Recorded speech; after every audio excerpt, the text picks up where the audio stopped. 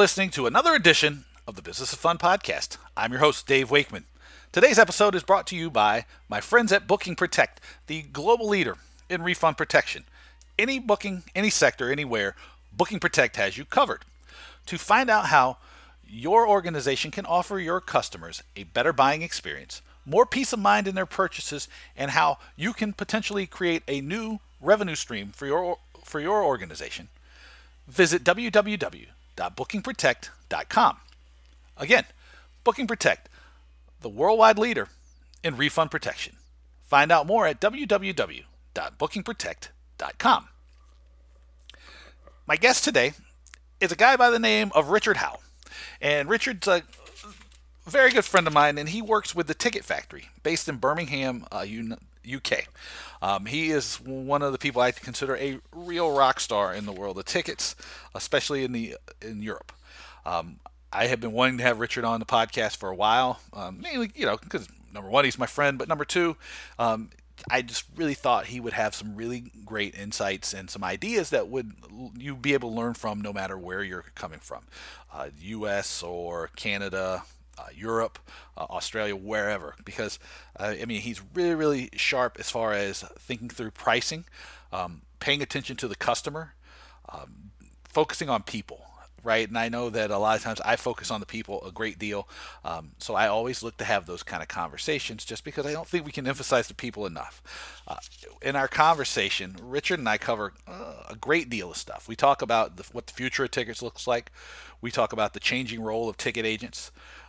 We talk about the need to emphasize and strengthen your marketing, changing the way you think about the ticket selling process. Finding people beyond your normal markets. What some of the challenges are and why it's a big challenge that the ticket industry seems to be focused on making it easy for people in tickets, not easy for people who are buying tickets, which is a real problem.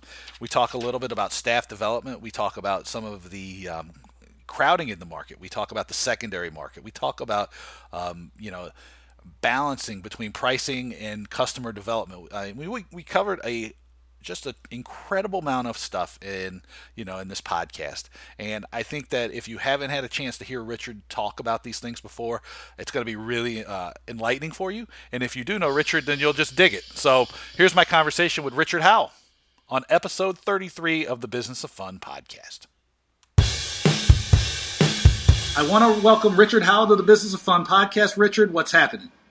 Hey, how you doing, Dave? This is going to be awesome. I feel like this is one of the podcasts that I have been waiting to do since I started this thing. So this is going to be fun. Hopefully we're going to entertain people, and we're going to learn a little bit, because that's usually how I judge this thing. So I want to start out with you, because before we got on this podcast, I sent out on Twitter people asking for questions, and one of the people, and I don't have it in front of me, was asking about what you thought about the future of the tickets ecosystem. And I think this opens up a lot of the stuff that I wanted to talk about in general. But what do you see as the future of buying and selling tickets in the UK? And what do you see as the role of ticket agents and licensed ticket people and the people who are involved in Star, and the internet? And is it all going to be all internet, or is it going to be still room for people? Well, it's a really interesting question, because it's something that we've been talking a lot about internally, about actually the changing role of ticket agents. Before, an event organizer, a rights owner, they had no way of reaching their customers, and they needed ticket agents to do that. And actually nowadays, as the internet grows and is stronger and ticket systems become simpler and more accessible, actually, if I'm an event organizer or a rights owner, I can set up my own ticketing system. I can communicate to my fans on my own. I can go onto Facebook or Twitter. I've got their email addresses. They've subscribed to my newsletters. And I know who my fans are, and it's much easier for me to get to them. So why do I need a ticket agent to sell tickets for me? Well, there are a number of reasons why you'd want a ticket agent to do that, but it means that ticket agents are going to have to slightly change the way they think. Rather than providing the full service of getting their tickets, it's actually, how can we support that rights owner in doing what they do? I've got 70 people working for at the Ticket Factory. a rights owner isn't going to have that many people working on ticketing. Ticketing is a labor-heavy business. Still, there's a lot of manual process. So actually, what are the support services we can provide? Customer service lines, fulfillment of tickets, but then also what are the marketing opportunities that we can bring to that? So I'm an event organizer or a rights owner, and I can communicate to the customers that know me and know about me. But how do I extend my reach beyond that? How do I find people who like me, who might like me, who are a bit similar to me? And actually, that's where the role of the ticket agent can come in. Actually, we know people who bought this product may also like this product. So let's try and reach those as well. So it's a really changing world. The rights owners are having much more ownership, quite rightly, of their product. They can go out more directly, but they're still going to need the support of the market. And and in terms of technology, well, it's a question that everyone always asks. What's the future of technology? And if we all knew the answer to that, we'd be doing it and making our millions. But obviously, mobile is where it's going to go, and I think biometrics are going to be really, really important as well going forward. Yeah, it's interesting because like a lot of what I talk to people a lot about a lot of times is I talk about people, right? And what it sounds like to from what your answer was is that the role of the agents is not going to be necessarily just a point of purchase, because that is handled very well by the internet. It is to do the job that only humans can do, which is building relationships, understanding the needs of a customer base, expanding the ability for a product or a group of products to reach an audience that they couldn't otherwise, right? So it's really not necessarily just to do the functional selling. It's actually to be extending as a marketing partner. Absolutely. A marketing and customer service partner. It's people think, well, everyone just books tickets online. Do you know what? Most of them do. But actually, how many times do they have a problem and they want to call someone? Or they do the live chat or stuff like that. And live chat, even though you can automate that kind of stuff, you still need a human face. And people like to ring up and they like to talk and they like to say, do you know what? What's the nearest bus stop? And where, I'm coming from so and so. How do I get there? And you want local people who actually understand. They work in that venue and they know where the way to get it, and they know where a really good restaurant is down the road and that kind of thing. So that human touch is really, really important still, and customers really value it. I say that one of the things that I had, one of the formative experiences I had was when I worked with the American Express, the Centurion program, and in my last full year of selling tickets, like person to person, I sold over $10 million of tickets in 1 year. But then I said I never sold the ticket. It was always about the experience, and it was the fact that like I traveled all the time.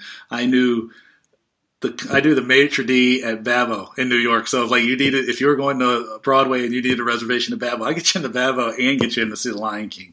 And, I think that's always missed because the promise is technology is going to make everything easier. But easier doesn't mean better in the context of dealing with people.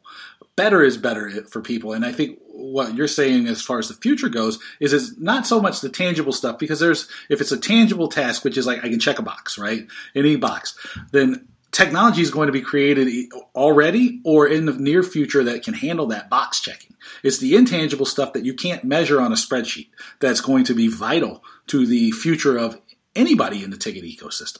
You're absolutely right. It's about selling the experience. I remember very early on when I started out answering phones, selling tickets, and I remember sitting next to this guy who'd been doing it for a long time. He was really good, and he spent a long time on the phone with this customer. And he was saying, well, do you know what? He was selling the whole day. He was saying, come and see Miss Saigon. It's a brilliant thing. I think it was the person's anniversary. Take your wife along to see it. She'll love the show. And then at the end of the show, just come out the theatre, walk across Waterloo Bridge in the centre of London, and you've got the most fabulous views up and down the Thames. It's so romantic. And blimey, I was booking to go with him. The way he sold them. The way he sold this thing is like, do you know what? I'm going to buy those tickets now. And, that's something a computer can't do. It can't get into the emotions. It can't listen to what the customer's saying and really understand and respond in a human way. I mean, perhaps it will. Who knows what the future's going to hold? Perhaps it'll all be robots later on. But at the moment, there's still a role for proper human interaction. And actually, if you think about it, that's what the live entertainment experience is about. The reason why live entertainment continues to thrive in a world of digital downloads and everything like that is because people want the live experience, want the human interaction. And that can start when you're booking the event. Right. And that's bared, that's not just you and me making an observation. That's really borne out by the data, right? Which the data shows that people are willing to spend a tremendous amount of money on experiences. Right, so that doesn't, that means your show. That means dining out. That means staying at nice hotels. That means traveling. That means whatever, right? Which is, I guess, great because that's the gist of this podcast is that we're talking about how to market and sell experiences. Because really, the more downloads, the more digital, the more Facebooking and Twittering and all these things that we do, the more we feel like we need some kind of human connection. And I often feel that the misconnection, the mispoint in so much of the conversation in tickets and live events is that we forget that, right? Yeah, I 100% agree. We forget that we are talking to people. We take it for granted because we're lucky because we're in this business and we get to go to shows all the time. But actually, what we are creating is we're creating memories and we're creating people's birthdays and anniversaries and first dates. And we had Take That go on sale last week. It's a big UK pop act, very big, and we had people in tears on the phone when they realized they could get a ticket and they were going to see it. It meant so much to them. Because we've got hundreds of calls, thousands of calls coming in and thousands of bookings being done online. It's really cynical to be that. But when I heard that story of that call center operator saying, this woman was in tears, she was so happy she got it reminded me why I do this job. It reminded me why we all do it because, we are there to connect people to their favorite artists and their experience and for them to create memories. And we're the gateway to that. And that's a pretty special thing to be able to do. No, it's not just a pretty special thing. I mean, it's awesome. I mean, it's for me, I still I keep a certain amount of distance from the University of Alabama, right, where I went to college, because I want to be able to experience that just as like a kid almost, right? And it's the same way with Pearl Jam, right? Like everybody knows that like me and my Pearl Jam have it. It's like, but it's the same thing because it's like it moves me so much and it keeps me reminding me of what I'm doing for others. Because I could care less about maybe like Justin Bieber or like back in the day like a Hannah Montana or something. But I'm not my market, right? And that's the thing we always have to keep in mind is that we aren't the market. We are helping meet the market's needs. Our job is to satisfy a customer. It's not to change the customer or like teach them. It's to help them become happier. It's to help them, fill something, fill a need that they have. And, and I think that's really like a powerful thing that we do. And we, and we as an industry need to think about that more. That our business is about serving customers rather than ourselves. And as an industry, not just ticketing, but the whole of entertainment and sports and the way it works. The way that ticketing is designed to be easy. It's run for the benefit and the easiness and the convenience of the industry rather than the people who are actually buying our tickets. It's something that drives me absolutely crazy. Some of the things that we do. It's like, why are we deliberately upsetting our customers? Why are we making it so hard for them? Why are we inconveniencing the people who are actually paying our wages? We're doing this stuff because it makes our life easier, but it doesn't make their life easier. So we have, again, Take That going on sale. When do we put it on sale? We put it on sale at 9:30 on Friday. Well, that's great. But everyone's at work. So we're inconveniencing all our customers because they have to book time off work or pretend to their boss that they are busy working when they're really on the internet or on the phone. Why are we doing that? Because it's easy for us. It works for us to do it on a Friday at 9:30 in the morning, not for our customers. One of the biggest complaints we have at Star, I'm a director of Star, the Society of Ticket Agents and Retailers, and one of the highest complaints that we get coming into Star when people are complaining about the ticketing industry is about late dispatch of tickets. So the fact that people don't get their tickets until 2 weeks before the event or 3 weeks before the event, when they've booked them 6 to 9 months in advance. There's absolutely no reason why we shouldn't send tickets out in advance. But for our own convenience, because we haven't quite got it together, because we don't quite know what the manifest is going to be, or whether those seats are restricted view, or someone hasn't quite decided what the billing is on the tickets, and all sorts of reasons, we don't do it till the last minute. And that's inconveniencing our customer. And that's the thing that they complain most about. Yet it would be the simplest thing to fix. Yeah. And when you say something like that, too, it touches on why don't we put the customers first? But it also goes back to what we were talking about before, about the experience, right? Because part of the thing we don't necessarily always recognize that we're selling when we're putting things in position for it to be simple for us is that we don't realize that the experience is not just what happens on the day of the show. It's everything that happens between first finding out about the show until the end of the show.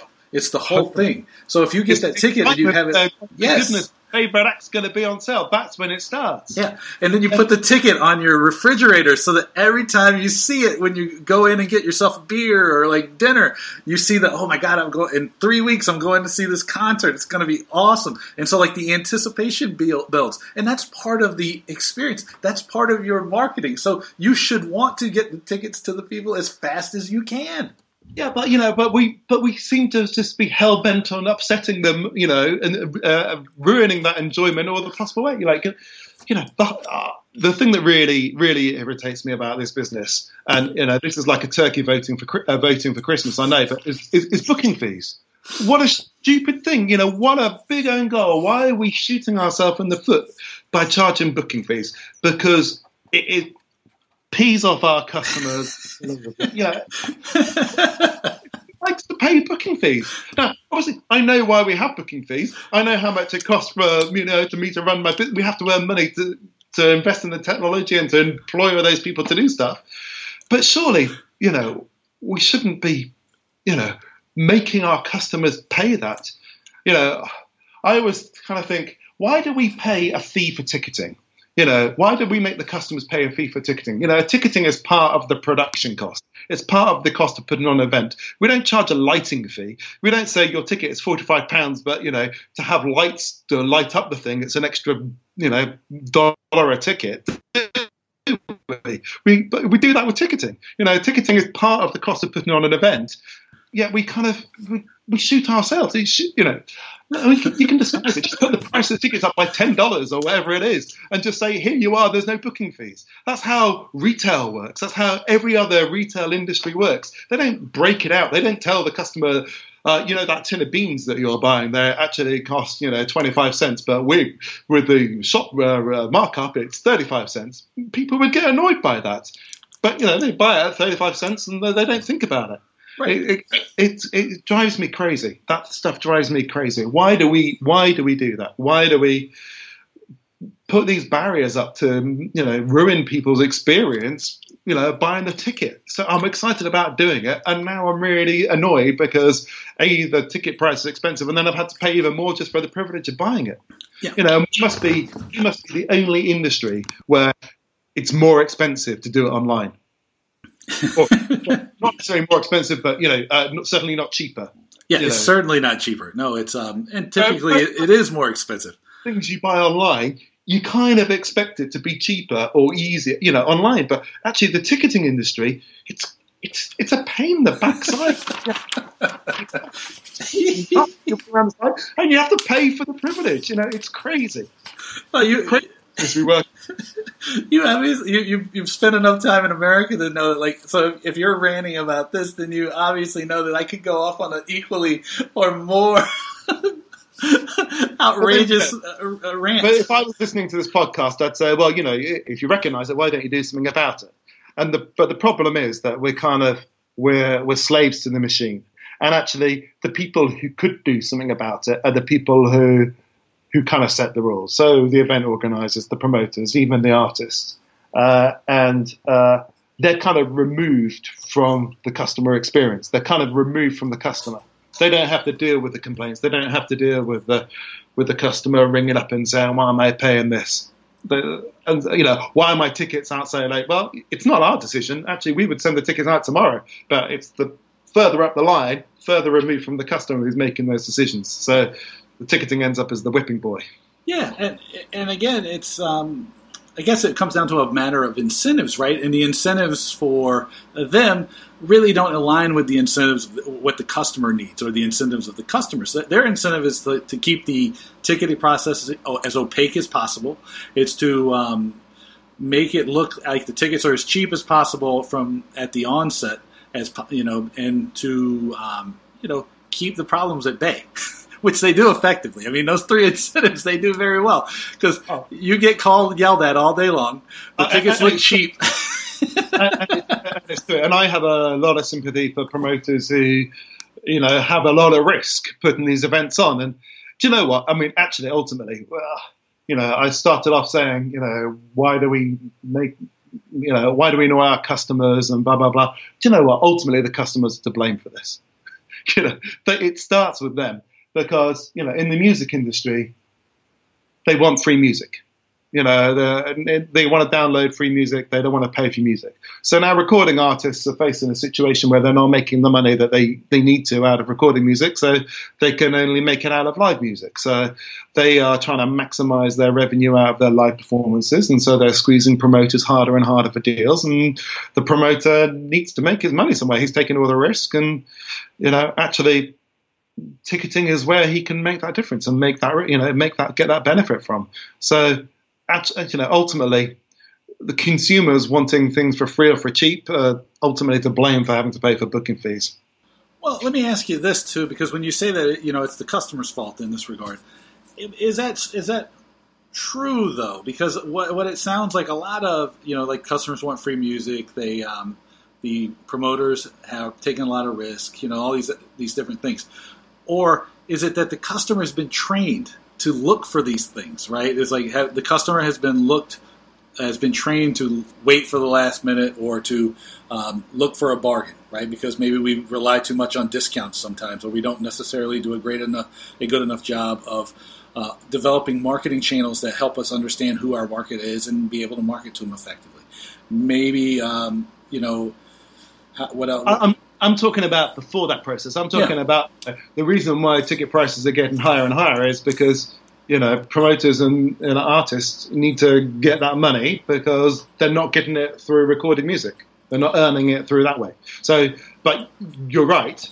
There's that element. And then there's also the element that you're talking about is that, there is a danger that we train people. And that's not exclusive to the ticketing world. That's exclusive to all retail. Is to actually let's look online and get the discount thing. Let's find the cheaper thing, and that's human nature. Certainly ticketing. The other thing that ticketing gets wrong is, in that regard, is it doesn't do what other industries do. It doesn't. It penalizes loyal customers, whereas other industries, say like the airline industry, they reward loyal customers. They reward people who come in early and book early, and they get a discount. Whereas actually, the way the entertainment industry works is the people who are the biggest fans, the people who want the tickets most, they're the ones who end up paying the more for it because tickets go on sale, and promoter, artist, rights holder wants to maximize that income and grab the money while it's there. Yeah, and what it ends up doing, too, and I think you can see this happen pretty much in real time this year with Taylor Swift. It's like she did a great job of telling her customers that I think you're morons. I'm going to take your money, and then I'm going to, I guess for lack of a better term, and it's my podcast, so I can say this, I'm going to shit on you, and you're going to like it. And I've been avoiding swearing, Dave. Yeah, we're fine. So I'll just mark it like insufficient, not safe for work or whatever. But that's basically what they did with this verified fan thing. Is they were like, "You don't matter. We're going to gouge you, and then we're going to just really just treat you like dirt, and you're going to like it or you're not, and we don't care because we have your money." And it really is. It's a great parallel because most of the time you want to treat your most loyal customers the best because you know that you need them to keep coming back for more, which is it's really the and I fall back on this example much too often is the difference between Pearl Jam and so many other acts is because they do treat their best fans with respect, they get them, they basically charge everybody the same thing for every ticket. But the best fan, the fan club members get the best seats, right? When they get access to those seats earlier, right? And then they get discounts on merchandise, right? So you end up spending X and X and X more. Or you can do Taylor Swift, and you can go like, I'm going to sell you, my best fan, this ticket for $500, and I'm going to sell somebody else who's not as good of a fan the same ticket for $100, because I can't fill the stadium. It's crazy and it's cynical, and we should do better. As I say, it comes back to what we were talking about. It's an industry that runs for the benefit of itself, not for the customers. Well, let me ask you this, too, because, this is like, I know that I get sometimes either a good rap or a bad rap, depending on who you ask, for, like, always taking the sort of contrarian view of things, right? Which is, like, always, like, if I assume X, I'm going to go, well, what if X isn't right? So if the industry always puts itself first over the customers, what can we do? And I don't think it's sustainable, I guess is the premise of my question, is what can we do? What kind of steps should we be taking or should we be doing to make sure the industry stays sustainable? Because, obviously live experiences are where people want to spend their time and their attention. At least in the States, we've seen that we've burned a lot of the markets here, and people are taking their entertainment dollars and moving them from concerts and sports and entertainment and going to, a lot more like craft breweries and restaurants and all these other things. What can we do? To help make sure that like our attention is focused right on the customer. I think ultimately it comes down to the rights holders, the artists, and you're seeing moves now by some people who are, some bands, some artists who are listening to their fans, because actually, do you know what, their fans have much more of a direct line into their favorite artists than they ever used to before through social media, etc., etc. And, you are seeing it now with artists who are refusing. Some artists are refusing to put high ticket prices, are refusing to allow high booking fees, are refusing to allow their tickets to be sold on the secondary market so that their fans aren't exploited. But it's a brave artist that does that because they take in a big risk. And it's only the big successful artists who can really make that difference. Ed Sheeran is the perfect example of someone who has personally taken a stand, against people being charged way too much in the secondary market. And he said, I don't want my fans to be treated like this. I am setting the price for a reason. It might be a high price, but I don't want my fans to have to pay more than this price, and I'm going to do everything I can to make sure that we're putting our customers first and that our customers, my fans, are getting well treated. And I think what Ed Sheeran's done is really brave to put his head above the parapet in that sense, because there are other artists that don't. Yeah, and it's interesting because you brought up the secondary market, and I say, I use the Pearl Jam model, but the Ed Sheeran model is, or Eric Church, I think in some cases could be used as examples in this. I want to price my tickets in a certain way. I want my fans to be treated in a certain way, and I'm going to take actions that are consistent with this.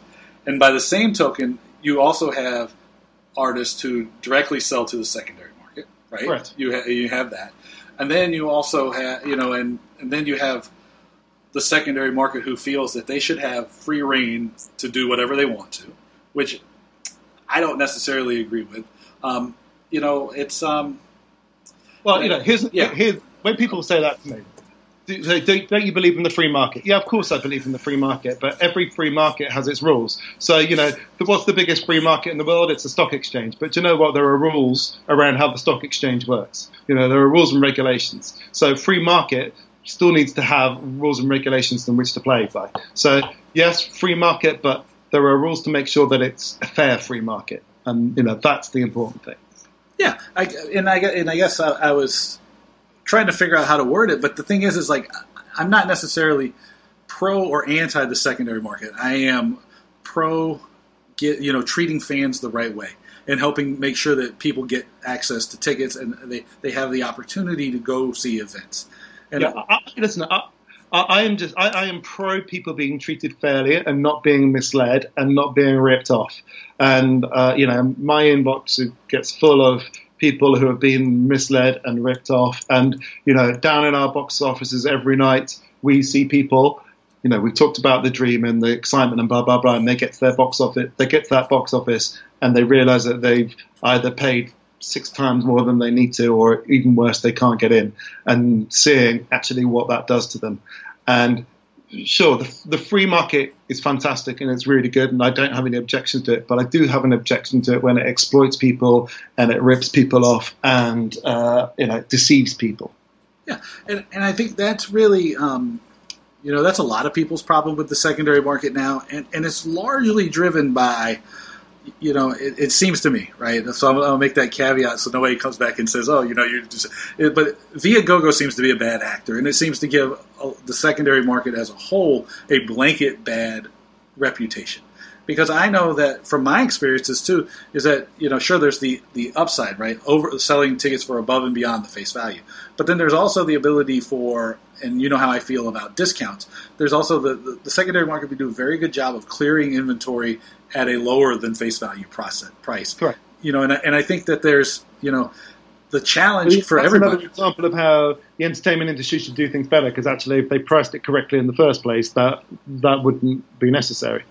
Or if it did its market research properly about actually, do people want to come and see this product, or do people want to come and see this product in this size venue or in these towns? There's too much work. There's too much kind of programming of entertainment and pricing of entertainment that's done on instinct rather than actually doing some proper market research like any normal business would do. What is the market for this product? Where should it go? What size house should it play, and what should the price be? The data's out there, but people still do this stuff on emotion. The data's out there for people to use, but people aren't making the right decisions, which then creates that market where, oh my goodness, I've got a load of tickets that I can't sell, I'm going to have to discount it, and you start spiraling. Yeah, and that's a real issue that I have, a real concern, is that there's not enough development of markets and artists. Because then you're trying to shoehorn an artist that should be playing a 1,500 seat arena or amphitheater, whatever the venue is, and you're shoehorning them into a 10,000 seat arena because you have to fill those dates, right? You got to keep the machine fed, and I feel like that's doing a harm and a disservice to the fans, to the industry, to the artist. And it leads to some of these bad practices, right? Because if you know that you have an artist who can only really would legitimately be able to fill a 2,000 seater, and you're putting them in a 5,000 or 10,000 seater, so then you're going to every incentive you have is to, number one, figure out a way to get tickets up on Viagogo and work with the secondary market so I can gouge those 2,000 fans that might come, right? Number two, it's people are going to have a bad experience. Number three, I'm putting the venue in a bad light because they're not going to be able to fill. They're having to use all these resources on something that's no good for their venue, right? It's not appropriate in there. It's and this is one I don't know how to solve because it's greed is just really what it is. The really frustrating thing for ticketing companies, and I've spoken to a lot of people in ticketing and ticketing companies about this, is, do you know what? If they came and asked us when they were planning this stuff, if they came and asked the ticket, we've got the data, we can tell them. We know what a thing's going to sell, where it's going to sell, because we've got the data. But do you know what? It comes to us, decisions have been made, venues have been booked, prices have been set, go ahead and sell it. Whereas actually, if they'd come to us, ask us to use our data, our insight, and our analysis, we'd be able to give them a clear steer as to actually this is the right thing to do, or that, or have we thought about doing this? But too often, people are making decisions without understanding the data. Yeah, and that's that's a good use of data, right? Because it's not necessarily you're just using data willy nilly, right? Because so much data seems to get used pulled out of thin air, and it's whatever. It's you basically have created let me back it up. You can use your data that you have to create a hypothesis that you can test.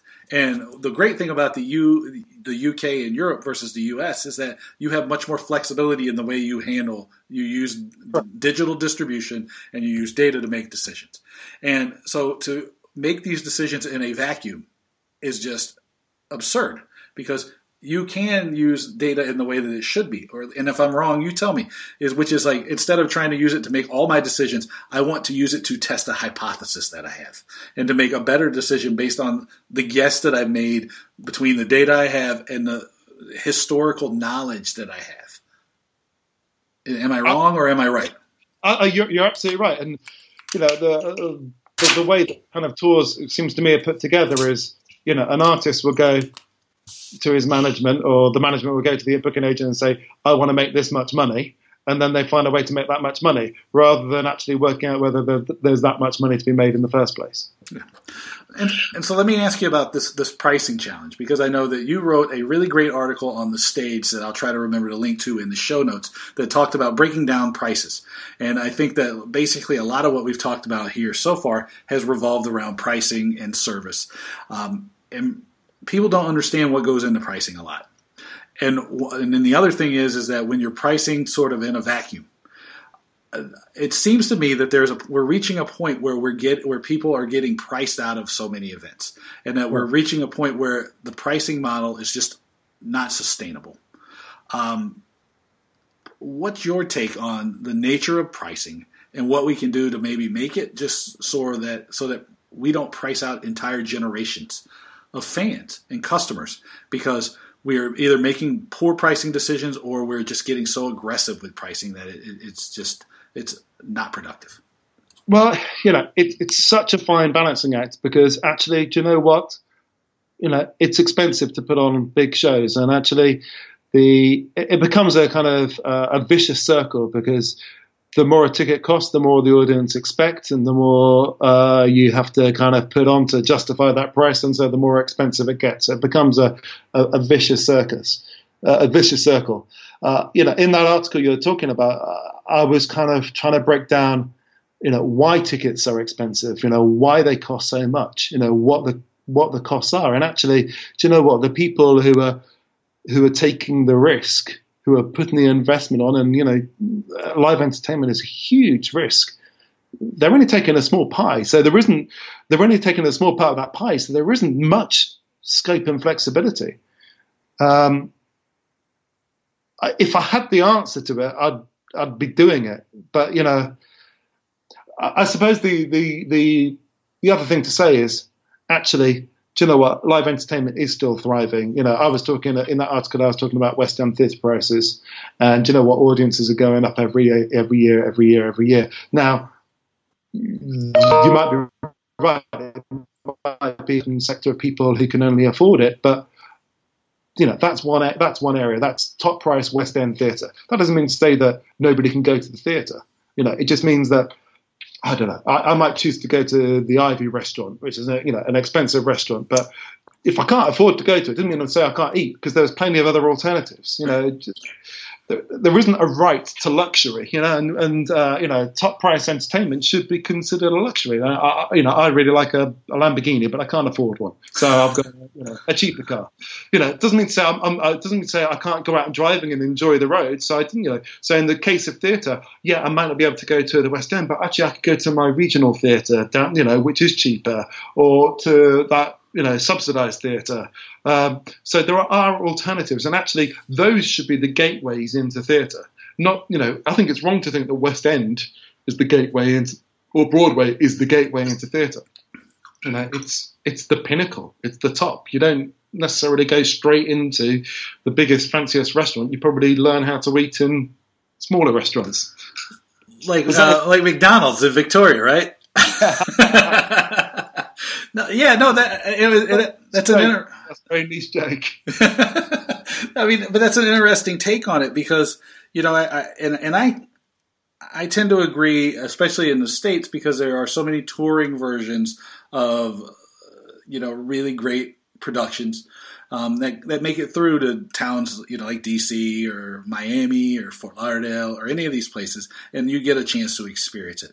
And I guess, though, even in those cases, the pricing it can seem prohibitive, right? And I guess a better question that I would ask is how do we continue to cultivate audiences and generate demand for the arts in a way that makes it sustainable, makes it a part of people's lives. Because I think not just like from, your or my, livelihood, it's just like it adds to the culture, and it creates a better society, I think.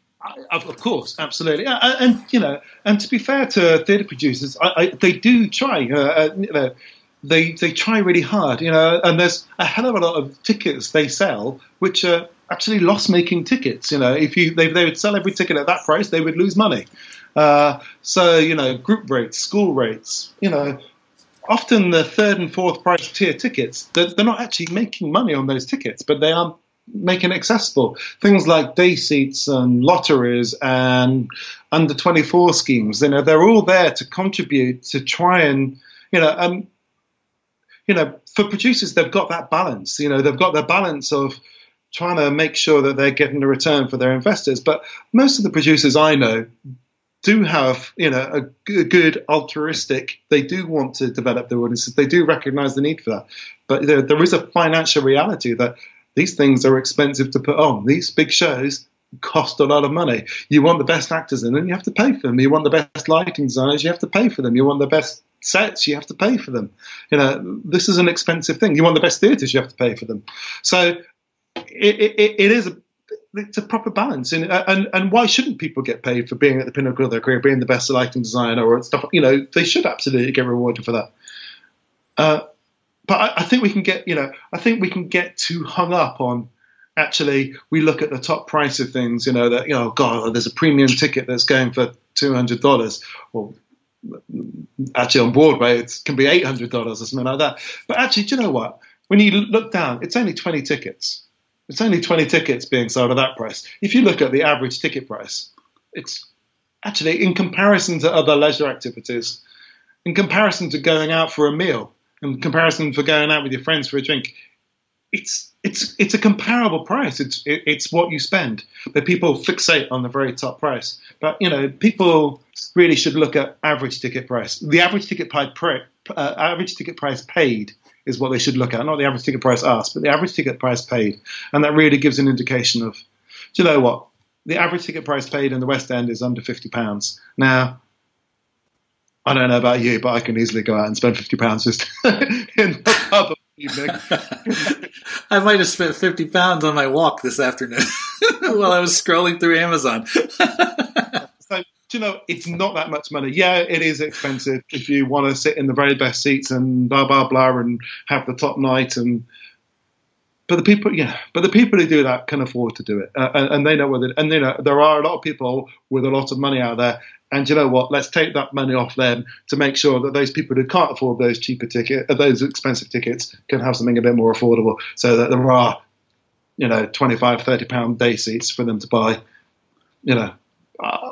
So I kind of think it's not perfect, but I don't think it's as bad as sometimes we paint it to be. Yeah, I mean, that's fair. That's fair. I mean, and I'll tell you, to me, the three big things is is always figuring out how to generate demand. Always pricing in a way that we can maximize the experience while we're also keeping in mind the revenue, right? I don't just go for the blind revenue because I could probably do the Taylor Swift model a lot.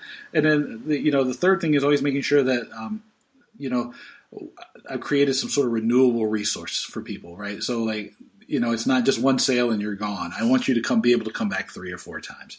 Now, in your role with the Ticket Factory, what are the 2 or 3 biggest things you're focusing on now that either are problematic or troublesome or that you are trying to solve or spending a lot of time on? I suppose as you alluded to earlier, in the UK, it's a pretty crowded market. There's a lot of primary ticket agents out there. And do you know what? They all do a good service. We all provide a good service. If we didn't, we wouldn't be in business. So our focus is about actually what's the difference between good and great? How can we be, how can we go that extra mile for our customers and our clients? How can that be our differential? So that's where we're focusing our minds at the moment. And that's all to do with, that's just to do with general services that we provide and the way we speak to people and the way we care for people, but it's also about in our technology. So we've got a lot of focus on technology and how we improve access to tickets and make the buying process easier and smoother. And how much of that emphasis is put on the people versus the tech? There's a huge emphasis on people. A huge emphasis on people. The tech is there to facilitate the people in that sense. You can't. It's huge. I don't really know how else to answer that. I was going to say I'm not paying you to say that either. We spend a lot of time talking about not only our people who work at the Ticket Factory, but also our clients and our customers. We do spend a lot of time doing that, and that informs our tech. That informs how we work with our tech and what we do with our tech. Because what do our customers and clients want? So that's why it's kind of difficult to answer that question, because they're kind of interlinked, because the tech is there to provide a better service for our customers and clients. Right. So the two are interlinked. You can't do one without the other. Right. And for, just to share my personal opinion is, the tech is there to support the people, just like you said, right? Because if you don't have the people, then the tech's pointless. Right. And I think we can't probably repeat that enough, because a lot of the tech innovations seem designed to solve a problem that doesn't exist. And the biggest thing is, like, how do I get my people into the door? And once I get them in the door, how can I use all the tools at my advantage to make sure that they have a fantastic experience? And that's sort of like the gist of what I think our whole conversation has been about. Absolutely. People should be, it is that human experience, and ticketing is still a labor-heavy business, and kind of long may it last. Let's not forget that we are dealing with humans, and so we should be human about it. It's like the Ritz-Carlton thing. It's ladies and gentlemen serving ladies and gentlemen. Correct. Yes. Absolutely. Very good. Yeah. And so, Richard, where can I point people to find out more about you or to connect with you on the internet? Or in person, whatever. I don't care. Whatever you want. I'm on Twitter. So Richard Howell, HOWLE on Twitter, and kind of there you'll find my various ramblings about McDonald's and stuff like that. Yes, that's exactly right. Now we'll have to get Richard on the other Richard on the podcast to talk about McDonald's as well. Well, Richard, thanks so much for taking time out of your night. Hey, it's awesome to talk to you as always. Good stuff. Thank you. Okay. Once again, I'd like to thank my guest, Richard Howell from the Ticket Factory, for coming on the Business Fun podcast. As always, if you'd like to find out what I'm up to, you can visit my website. It's www.davewakeman.com. There you'll find all the stuff I'm up to. You'll find my blog where I talk daily about creating markets, growing markets, reinventing your organization, marketing and selling more effectively. You can also follow me on Twitter. That's at davidwakeman.com. Someone has had this at Dave Wakeman tag for many, many, many years and hasn't tweeted since 2014, I believe. So if you know this guy, get me the Twitter handle. I'd also love it if you connect with me on LinkedIn. You can also email me. It's my name, Dave, at davewakeman.com. Please send me your questions, your comments, your thoughts, your ideas, your suggestions for guests. I love to hear all your feedback. And then finally, if you like what I'm doing with the podcast, I'd love it if you'd subscribe. Find me on Stitcher and iTunes and all of those podcast platforms. Subscribe, and if you're so inclined, leave a review. These things help elevate the podcast and get it in front of more people so that they can learn and enjoy the podcast as much as you do. And until next time, take care, and I'll talk to you soon. Bye-bye.